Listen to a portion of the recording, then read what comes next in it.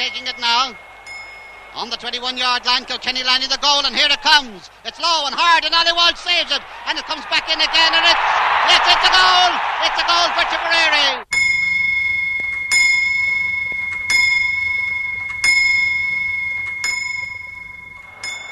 The score: Ireland 6, Wales 6. And we're playing 8 minutes overtime, but we had a lot of lost time. Ireland's last chance, 5 yards from the Welsh line on the left. Everybody pushing in the scrum, and it's Ireland's ball, and Ireland have it. They're holding it at the back of the scrum. Now it's picked up by Mick Doyle, and is Mick over? Mick is over! It's a score for Ireland for Mick Doyle! Listen to that crowd!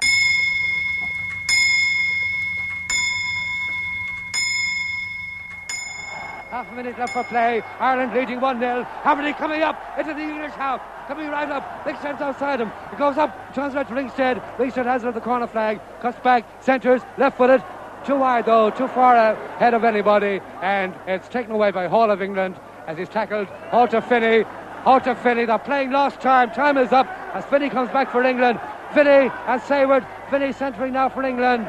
Back to centre, he's going in, he's beaten Sayward, he crosses, and it's a goal! The agony and the ecstasy, the essence of sport. Sport, an activity of man as complex as life itself.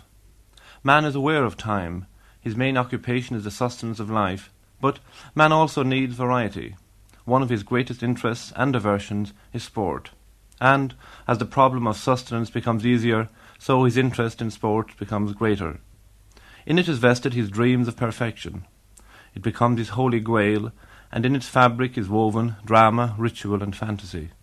It has its own well-defined laws and codes of behaviour.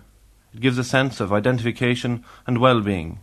But how does modern sport fit into this concept? Cyril White, Department of Social Science, University College Dublin.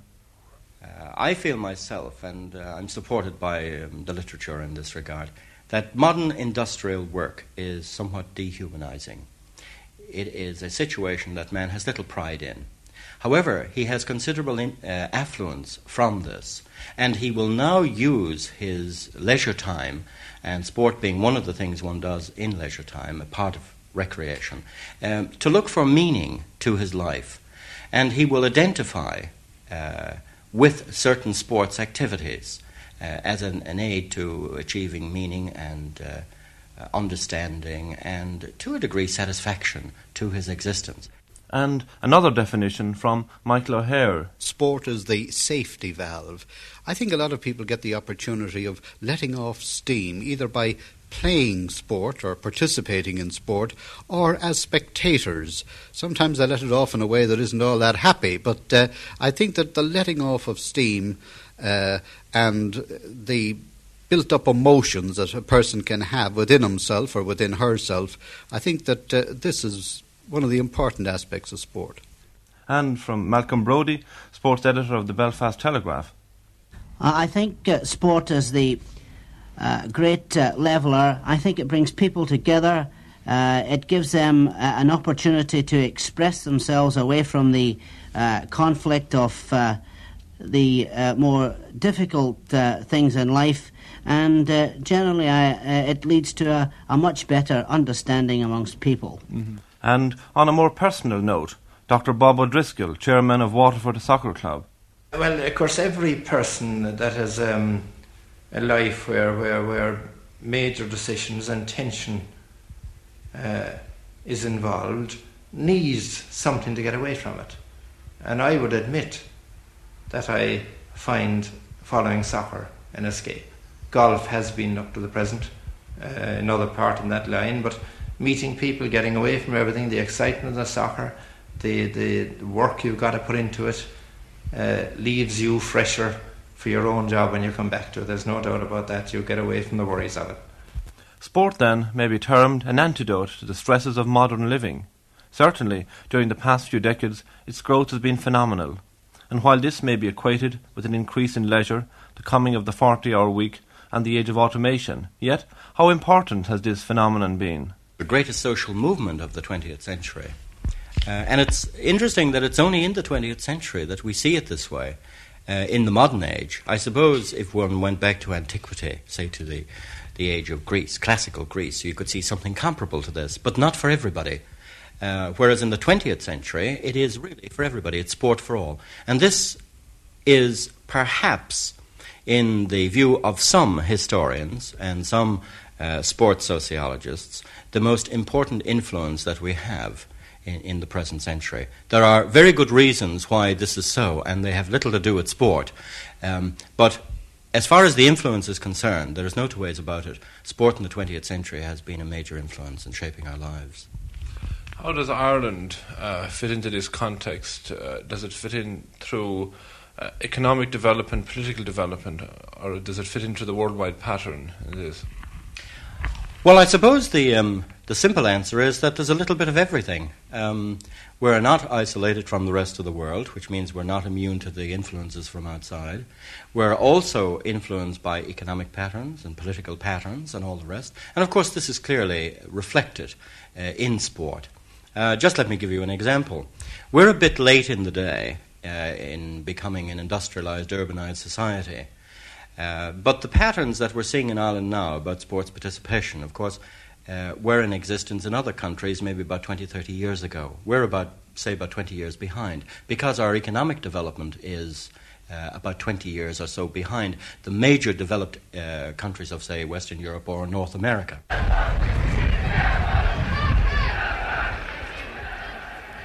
Dalymount Park, Sunday, April the 22nd, Cup final day between Shelbourne and Cork Hibernians. Outside the ground, the usual pattern does not quite seem to fit into place.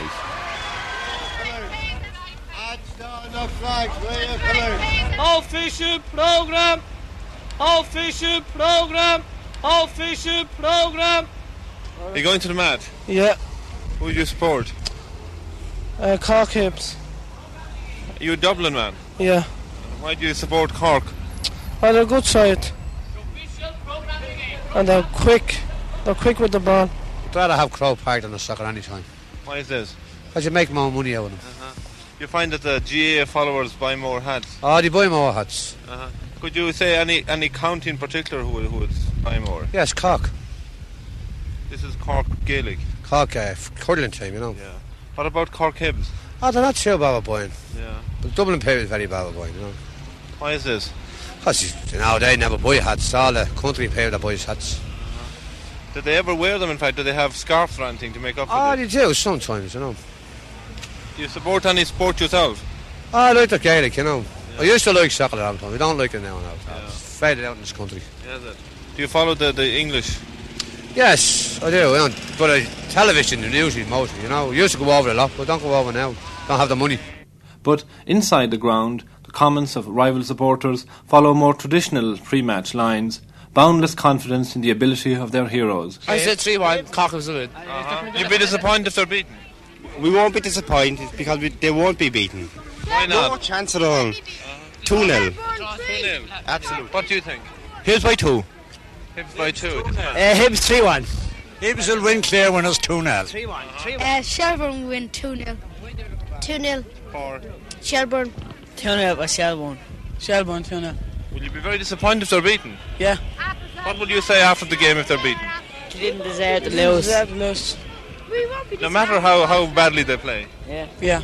But in every crowd there is always at least one cynic. That's all it is, a big business. That's all they play for now is money, isn't it? And for the gregarious Corkmen, it is also an opportunity to exult in their own particular brand of loyalty, no matter what the sport. We Cork people follow everything.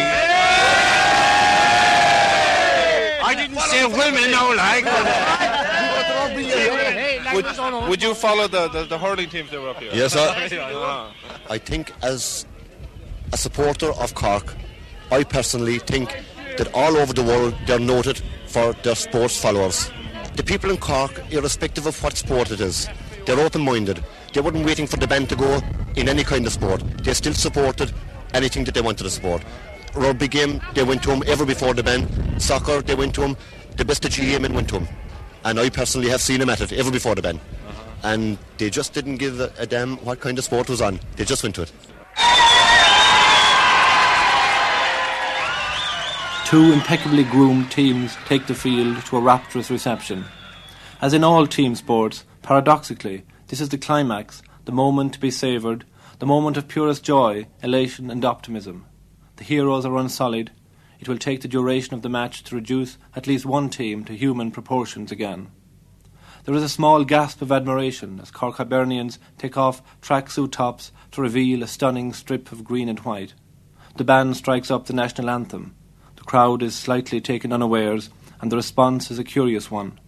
Behind the goal at one end, a band of youthful Shelbourne supporters set up a defiant rival chant, and then, if stirred by some embarrassed feeling of country, spontaneously join in Irish, several beats behind the band, and with a much quicker tempo. The match, which begins in a flurry of excitement, proves to be an acknowledged disappointment. Like caged animals, the two goalkeepers continually pace the goalmouth in vain expectation of an opportunity to excel. There is a mass exodus of Shelbourne supporters towards the goalmouth into which their team is playing. The backs are direct and uncompromising, in marked contrast to the forwards, many of whom seem to be living in a dream world of their own, dreams which cannot be matched by their own abilities. Perhaps they too have seen too many cross-channel games on television. The pre-match optimism is gradually eroded, and the more vociferous of spectators seem to relish their self-appointed role. A forward throws himself down in the penalty area. "Get up, MacLeamore!" Still no goals. A partially eaten pear bounces on the touchline beside two Gardaí. The gentle force with which it is thrown epitomises the whole atmosphere. Long before the end, the crowd is dispersing, and the eventual 0-0 draw is of the greatest disappointment to the hat seller, who could always depend on winning supporters adding to his sales. The young Shelbourne supporters leave the ground silently, and at a running pace set off for the city centre, accompanied all the way by a squad bag. But already they are wondering, will they be able to afford the trip to Cork for the replay on the following Sunday? It's a standard in soccer that's a good deal above the League of Ireland, and these stars become so glamorised with the modern media. They think of Bobby Charlton, Nobby Stiles, Johnny Giles, and particularly anyone with an Irish connection. Now they will follow these and they'll follow their teams. Dr. Bob O'Driscoll explaining the great interest shown in English league soccer in this country. I think that's the basic thing, is that it's so highly competitive and so the high in the grade of football, and then the individuals. I think the individuals are probably the main factor. The names. It is not unusual on Saturday afternoons in shops and supermarkets to hear people inquire if Manchester United, Leeds, Liverpool or Arsenal won their respective matches, and a team like Glasgow Celtic in Scotland, for nationalistic reasons, is regarded with universal affection. Television programmes from England like Match of the Day and The Big Match have a great bearing on this, but there is one major factor which is constant in all modern sport: the demand for the highest standards and the pursuit of excellence. But do we in Ireland lack the competitive urge? Has the image of the Irish sportsman with his traditional devil-may-care attitude become outdated?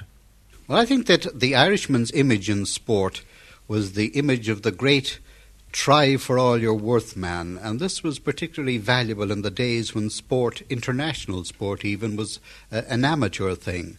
But nowadays, let's be honest about it, the majority of international sport isn't sport anymore, it's big business. And I think that this country is being left behind in that big business as far as sports such as athletics and even boxing to a degree, as far as sports such as these are concerned. Now, sport in the old context, that is the sport in which the Irish do well. When we get mixed up with the professionals, the semi-professionals of the Russians and the Americans and these, well, this is where we get left behind. I think this is the problem in Ireland, that we're neither good at playing or good at competing.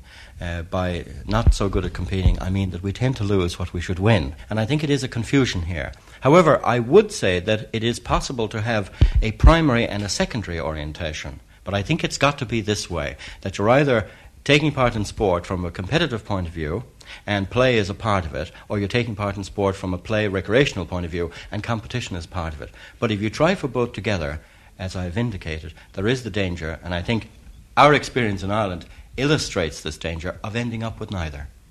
What should we strive towards in international competition as a small nation? Well, in the first place, I do not accept the premise that because we're a small nation, we can't do well in international sport. Finland, for example, has a population approximately the same as Ireland. So is New Zealand, but they've done extremely well in competitive sport. I think it's more than this. I think it's an orientation. I think it's an acceptance of what high-level international competition entails. Once again, if I may use the illustration I made just a moment ago, I think the confusion puts us in the position where we end up with neither good play or good recreation, or, on the other hand, good competitive results. And I think this is our problem here. Competition, for me anyway, and I speak now with the background of experience both in continental Europe, in Britain and in North America, competition is a device for establishing a winner according to certain rules. It says nothing about play, it says nothing about satisfaction, it says nothing about enjoyment, it says even nothing about records. It just says, who is the winner? Now, if you go into competition saying, oh yes, winning is the important thing, but there are other things, you are putting yourself at a disadvantage to athletes or other teams who go into competition and say, our only measure of success is winning, and this is why we're here, and we're trying 110% to win. You are putting yourself at a disadvantage if you go in making reservations about winning or making reservations about 110% effort. And I think this is one of the things that we in Ireland find it very hard to take. And I feel myself that sport is a very interesting social phenomenon in the sense that the ethos of the society can be seen in operation on the sports field. If one was to ask me what the ethos of Ireland was through our history, I feel that the ethos could be put down in the phrase struggle. And most of our struggle, unfortunately, has been rather unsuccessful over the last number of centuries. Therefore, on the field of play, perhaps we're looking for glorious failure than somehow or other regrettable success. And if you go in with any reservations into top-level competition, any reservations at all in regard to winning, you're putting yourself at a disadvantage. And this, to me, gives the key to understanding a situation in which we, on many occasions, had the team to win, but unfortunately we didn't win. And also, of course, the very odd situation in Ireland where on many occasions we went in with an inferior team, but in fact we won. And I suppose this is part of our great contribution to Western civilization. We're a people who never do what we're supposed to do. In many occasions in sport, we tend to win what we should lose and lose what we should win. And this makes sport extremely interesting. This is the great challenge, this is the great drama of sport, this is the great attraction of sport, and so on. But it doesn't lead to success at things like the international games of, say, Olympic nature, of, say, the European Championships or things like this.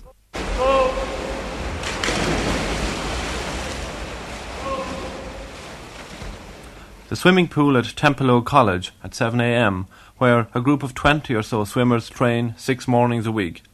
The best known probably is Christine Fulcher, who swam for Ireland in the Munich Olympics. Why the early start? Well, it's very hard to get training at other hours, in the evening especially, and it's a good time to train. How long will this morning session last for? An hour. Well, it's all we can afford. We have to go to work, school, wherever we're going. What's your normal schedule then for a normal day? We do about 2,000 to 3,000 in this session in the morning, and if it's possible to get training at night, we'd do another 2,000 or 3,000. What time would you have to get up every morning during the week? We get up at 6:30 to get here by 7, allowing, well, there isn't any traffic, but we have to leave here about 8:15. We get into the traffic then, and it's really hard to get back on time. Do you find it often difficult to keep this routine? Is it a strain? It is a strain, yeah. You often get very tired and fed up with it, but it's times like this when our mother especially comes in and she says, you have to go, don't give up now, For how many years have you been doing this now? This is my 4th year in competitive swimming as such. What are your immediate goal? Would it be the national championships, or would it be internationals, or would it be different ones at different times? Well, for this year, I'm setting my goal at the British Nationals. I'd like to win them this year. I was third in them last year, and they're in August, so I'm setting my hopes on that. There is always the possibility, even with all your training, that you may go over to an international swim and be right out of it. Is this something that you accept, or something that you have to hope that you do better the next time? No, we're very outclassed when we go away. We don't do nearly enough training. We think we're doing a lot when we come here in the morning, but what the others do compared to what we do is absolutely nothing. They're doing it, 3 times a day. How many more years do you think that you will stay in swimming? Not more than 1 or 2. Swimming is really a youth sport and becoming more and more so. All the little ones now, when I first started, you wouldn't find any children under about 14 or 15 in a morning training session. Now they're all 8-year-olds, 9, 10-year-olds. And so training commenced under the supervision of coaches Perry Mason and Frank McInerney. We have plenty of good swimmers and we have plenty of good coaches, so I suppose the primary lack is a pool comparable to those in which the international swimmers swim when they do go away. That is a long course 50-metre pool. We have plenty of short course pools, 25 metres, but we feel that when our swimmers go away, that when they face down a 50-metre pool, we have the impression that they're at a psychological disadvantage right away. We have a lot of young swimmers here this morning. Are these all promising swimmers as well as the established ones? Yes, we have, as you say, as you will have noticed, you probably recognise some of them. We have established swimmers here, national champions and interprovincial champions, one Olympic swimmer. But here also you see young, very promising swimmers whom we hope will attain the same level as the senior swimmers in the course of a year or two. How many mornings a week do they come here at 7 o'clock? We train here 6 mornings a week. We vary our training according to the events that are coming up and according to the seasons. We have comparatively closed season, and then we have the competition season in which we are now. So we vary our training accordingly, but we're here all the time. Well, we're doing what's called quality swimming at the moment. So we have to watch their strokes, their tumbles and their starts every time. 84, Liam. 84. 91, Valerie. 96, Christine. 142, Margaret. Can you ever see a time when we could have one world-class swimmer in Ireland? I'll see a time when we get better facilities in swimming. We have bigger pools and better coaches. As a friend of mine said last weekend, we've no experts, so we're all experts. But if modern sports demands dedication and hard work, there are also certain benefits for the successful. The opportunity to travel and a certain amount of useful publicity. There was an old adage which said that if one were successful at either golf or rugby, one would never be short of a job in Ireland. And indeed, success on the GAA fields has helped many a man on his way to the All-Ireland. During the past decade, one of Ireland's greatest competitors has been athlete Noel Carroll. What has sport meant to him? Sport, to me, is a way of life, really. It has perhaps less significance now than it had 10 years ago when I was an enthusiastic young athlete, sort of branching forth into the wide world of international athletics.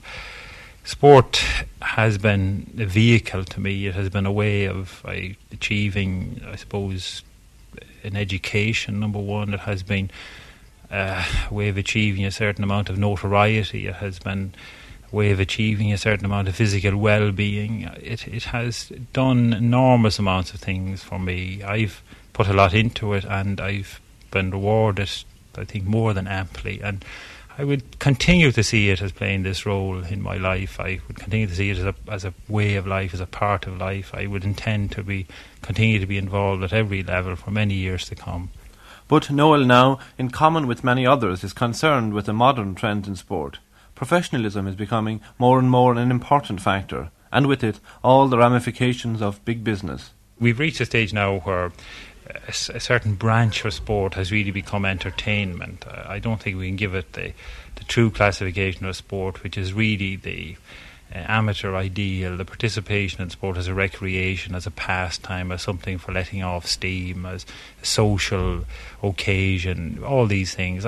Sport has still got these marvellous qualities, but this branch, if you like, has been created that is really more entertainment. There's large commercial involvements, like, there are footballers being sold for £200,000 and all this kind of thing. This is really not sport in its true sense, in its true essence. But I think that what we've got to do is to define this as what it really is, and sort of forget about it as being sport, looking at it as entertainment, just the way we look on a circuit as being entertainment, as a theatre as being entertainment. These people who are involved in this are professionals, and they've got to put up professional performances, and they make their living from it. And I'm all for them, fine, but I think that we've got to become realistic enough to draw the line, to decide what is sport, what is entertainment, and to, I think, invest in the participation end, the sport end, and let the entertainment end look after itself. And what of the future of the Olympic Games, once the embodiment of amateurism and good fellowship? Can they survive in the changing times? Yes, I think that the Olympics has outlived its ideals. It's been caught up in the age of sort of mass production and high investment, and it's looked on as a major public relations exercise by a lot of the countries in the world. They're prepared to spend an awful lot of money, invest an awful lot of resources, much more so than we are capable of or ever will be capable of. I think that the time will soon come when the Olympics will become sort of an open event, and again, I'm all for this, but I think that we should again retain the sort of some kind of an Olympic, some kind of event where the amateur, the true participant who's just interested in the sport for its own sake, can participate. I think that we should allow the Olympics to continue as it is, but to be realistic, recognise it for what it is. A large sort of United Nations where everybody can blow their trumpet depending on how much money they spend on it. But I think that it should be let go as that. But we should also cater for the people who want to. I think that one sport that shows this very much is rugby. They retain their sort of amateur identity.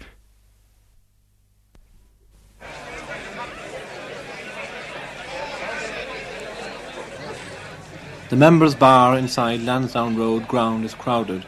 It is Saturday, April 28th, Leinster Senior Cup final day between Wanderers and St Mary's. Outside, 3 cheers are being called for Offaly, yes, Offaly, who, represented by Tullamore, have just been beaten by North County Dublin in the Leinster County Championship final. Now, although the match is but a few minutes away, the bar shows no signs of emptying. But still, the rival supporters are confident, if somewhat cautious. I think it's going to be very close, but as being a Wanderers supporter, I have to say Wanderers. But I'll give you this, that Marys have a very good team. I'd say Marys should easily win it. Depends. If it's open football, I'd say Marys. They have the pack, weight in the pack and in the backs as well for the running. Marys will win, much stronger forwards. On paper, Marys. Yeah, same here. Marys have to win it, on paper. Stronger forwards. Stronger. Why? Much stronger forwards, better half-backs. The pack, I'd say, possibly. But there is still time for a comment on the overall state of the game. I'd say the Irish rugby is improving now because it's broadening. The base of Irish rugby is broadening. With a minimum of fuss, the match has already started. There are no hats or colours, and despite a cold, very few of the statutory rugs are in evidence.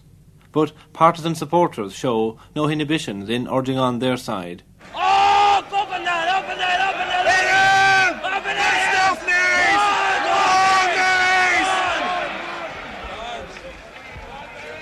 Wanderers take an early lead through a penalty goal, and this is followed by a surprising and futile exchange of punches, which looks far less dangerous than any of the loose rucks, and which has its own share of comedy as a scrum half takes on a rival's second row forward. The outburst, however, is dealt with in a very calm and methodical way. The rival captains are called together, They in turn ask the teammates to cool down, and the game proceeds. Part of the spectators' enjoyment seems to stem from the interpretation of the referee, especially in the matter of giving penalties. You can't break forward before the ball is out. The game springs suddenly to life as the St Mary's fullback, after a magnificent dummying run from halfway, crashes over the line, a score to make the whole match worthwhile. Wanderers are still ahead at half-time, and when the referee blows his whistle, the rush to the bar suggests an imminent return to prohibition.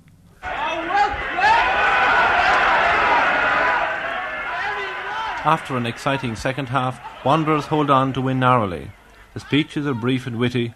Each winning player is called up in turn to the stand to receive his medal. A special cheer is reserved for the grizzled warrior Jerry Culleton. Wanderers have won the cup for the 9th time since 1885. Outside, the lone stallholder, well stocked with nut chocolate, is doing moderate business. And inside, at least one girl is happy. Why had she come? Great booze up afterwards. Sorry? Great booze up afterwards. A post-match happening common to many sports. But of all Irish sporting organisations, in terms of support, pride of place must go to the Gaelic Athletic Association. You know, no matter how people try to advertise to the contrary, the main interest in this country is in our own Gaelic games. The attendances at league matches, they prove this. At championship matches, they really prove it. And I'd hate to see this country get away from the time when there was a big interest on the countryside in the matches between the townlands. OK, this probably sounds old-fashioned in 73, but these contests and the rivalry between townlands and villages, this is what sport is all about. The view of Michael O'Hare. But what of the role of the GAA itself?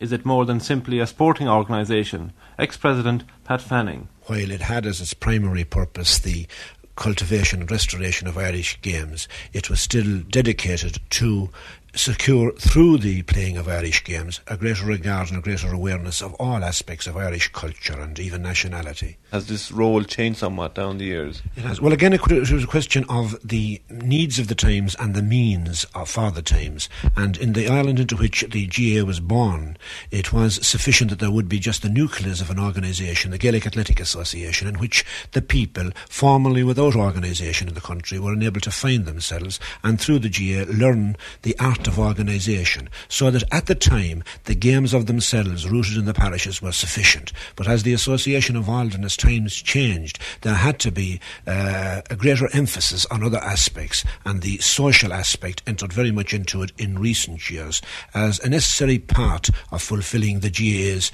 primary purpose, to secure for the people of Ireland an organisation in which now, as we see, they could fulfil themselves not only athletically but culturally and socially as well, and that there would be a place in our organisation for more than the male athlete, the young man, that there would be a place for the young and the old, the ladies as well as the men. Mm-hmm. Nowadays, there is the great move from the country to the city. How does this affect the organisation? It does, of course, because the organisation has a rural image, an image, incidentally, of which we are justifiably proud. And we do consider that its rural role remains a very vital part of the association's work. And we have identified very much with schemes in rural Ireland today to secure that people will remain in the rural areas, even though they commute. And this is in keeping with modern thinking. But you do suggest a new problem, and it is a new problem. It is a problem that is going to be difficult to solve. But I think we have begun in recent years to accept that this problem exists, and existing, we have begun to plan for its solution. And the development through the country, in urban areas, even more so than in rural areas, in urban areas there are now emerging and developing GAA centres, again consistent with the GAA attitude that in and through the GAA we will supply in the Ireland that is in it the means through which our people can secure these amenities in an atmosphere and in a culture that is Irish. In provincial areas, particularly down through the years, the GAA has been criticised for lack of facilities at their grounds. Down footballer Sean O'Neill. My experience over the last number of years is that there have been great improvements in this area, and it's very commonplace now to see clubs who 6-7 years ago had no facilities whatsoever at their club grounds now have beautiful pavilions. They're working at putting proper surfaces on on their grounds, and there has been a very big emphasis from the top in the GAA over say this last 3-4 years at the building of pavilions and this kind of thing. And I think that the GAA are awakening to the realities of the situation here in 1973, and that they're having to face up to the competition from other sports in this area, and that young lads in other sports are being provided with these facilities, and that if the GAA does not provide similar facility, they're going to lose out to the youth. And what of the development of hurling in football? Hurling is acknowledged to be one of the world's finest field games, and matches like the recent game between Tipperary and Limerick reinforce this view. But have the games themselves developed? I think they've changed a lot. There's a lot more emphasis on speed, particularly in hurling. I think that fast-moving forwards, trying to elude the defenders, I think these have become a lot more part of hurling than they were in the old days, when a man was more inclined to stand shoulder to shoulder and pull first time on the ball. Nowadays, I think even referees are sometimes inclined to frown at men standing shoulder to shoulder. I think there's a different emphasis on the foundation or the real structure of the games. And in the same vein, Sean O'Neill plots the future scope of Gaelic football. I feel that the game, Kieran, is only in its infancy. I'm talking from the purely football point of view now. I think that Gaelic football is, and I say this with respect for the other games, I think it is the greatest field game in the world.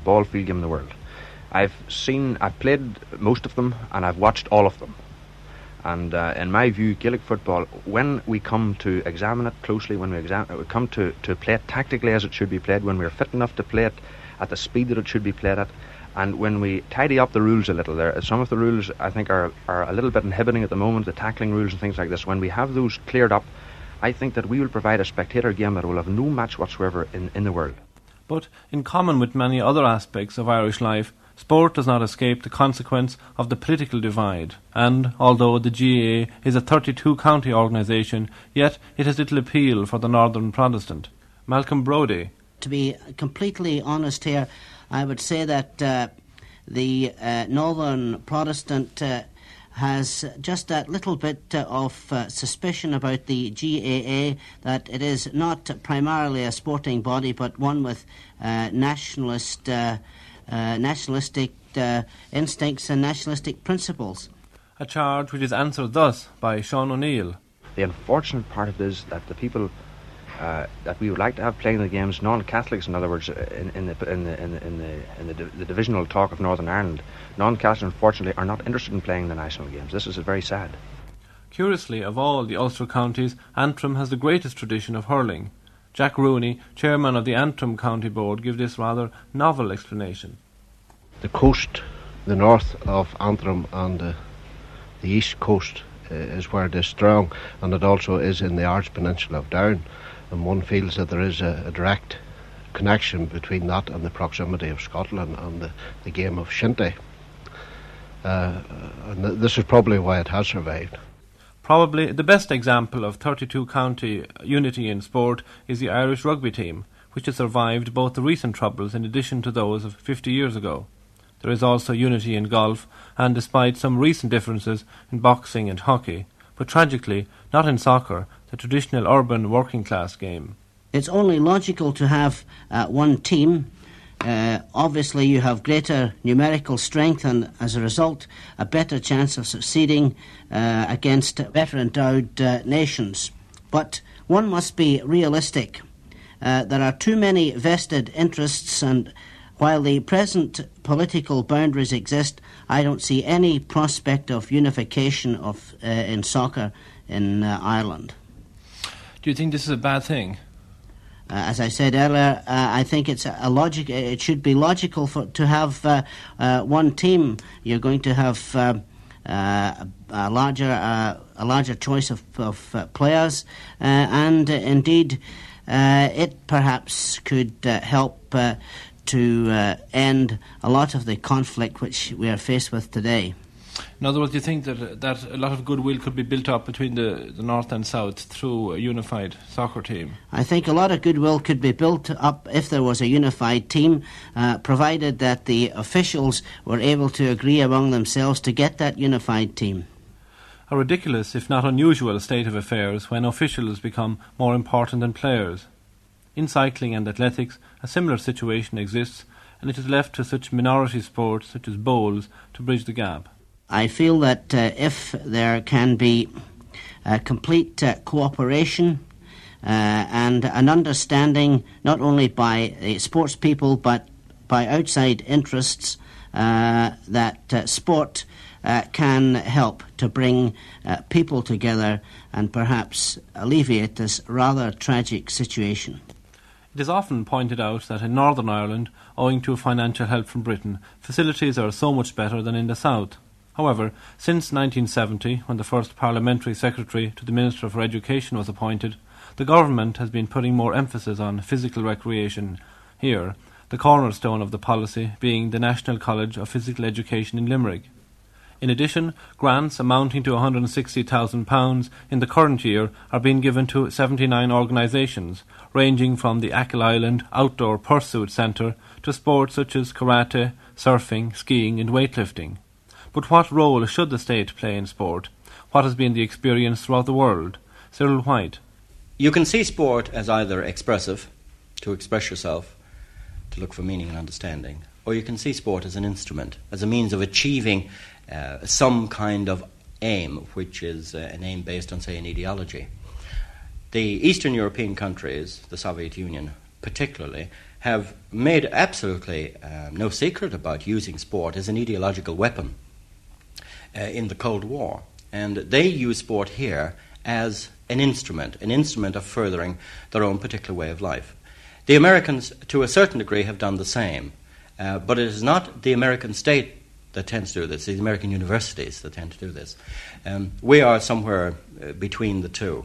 There is certainly state aid needed. There's no two ways about this, and I'm not saying that it isn't needed, and I'm not welcoming the state aid that we've got in this country, because the amount of capital investment in providing sports facilities seem to be beyond all groups but the state.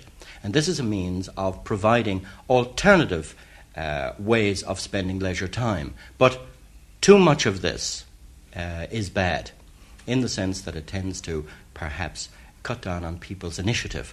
But too little of this means that you can't even start.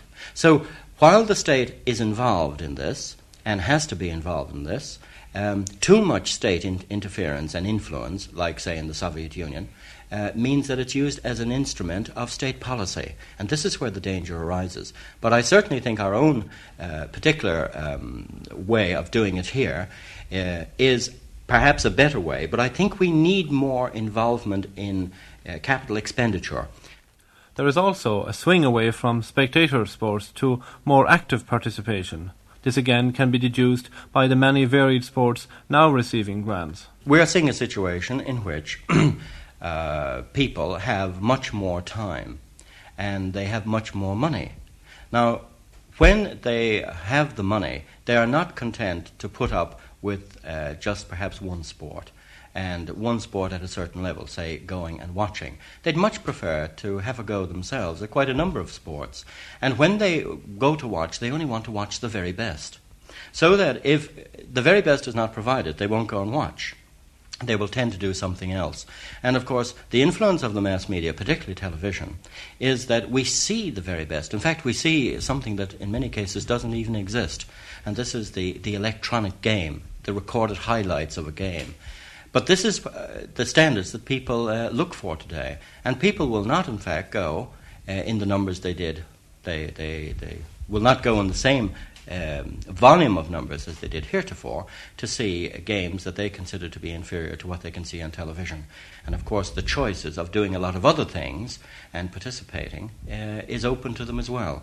So what spectator sports have now got to do is to compete against many participatory sports that heretofore people could not engage in because they hadn't got the money or the time, but they now both have the money and the time to engage in. And this is what people are doing. Rather ironically, as far as success in sport is concerned in Ireland, our greatest winners have been of a four-legged variety, namely the Irish horse. Although horse racing now is a very vigorous industry, yet it has a great appeal as a spectator sport on which it largely depends for its existence. Irish jump jockeys, too, have earned a worldwide reputation. One is only to recall the exploits of Pat Taff and Arkle in recent years. And in show jumping, again, both horses and riders have gained international fame, the most famous combination being Tommy Wade and his little horse Dundrum. For indeed, it is in recollection that the sport enthusiast waxes most eloquently. There are those who can, without difficulty, rattle off the entire composition of teams and scores of matches played long years ago. In many a hostelry, constant comparison is made between the heroes of today and yesterday. Who can forget these names in Irish sport? Christy Ring, Jackie Carey, Ronnie Delaney, Larry Stanley, Joe Carr, Jackie Kyle, Dr. Pat O'Callaghan. What year did Christy O'Connor and Harry Bradshaw win the equivalent of the World Golf Cup in Mexico? What player won the most All-Irelands? When did Ireland last win the Triple Crown in rugby? Who is the most capped player? Who holds the record of such a sport made of? The agony and the ecstasy, the recollection and the dream, and the reality. And it is to the sportsman that we finally turn for the reality, for the division between himself and the public, for the personal and public attitude to victory. Noel Carroll. To be perfectly honest, I never saw, and I don't honestly believe that any other person who represents Ireland has done that. You don't feel this nationalistic pride, you don't feel this surge of exhilaration, you don't feel the green shamrock sort of bulging on your heart as you come down the finishing straight and breast the tape. You don't have any of these feelings at all. You do afterwards. It's nice to come home. It's nice to feel the sort of the national pat on the back. It's nice to feel that people say you've done well for your country.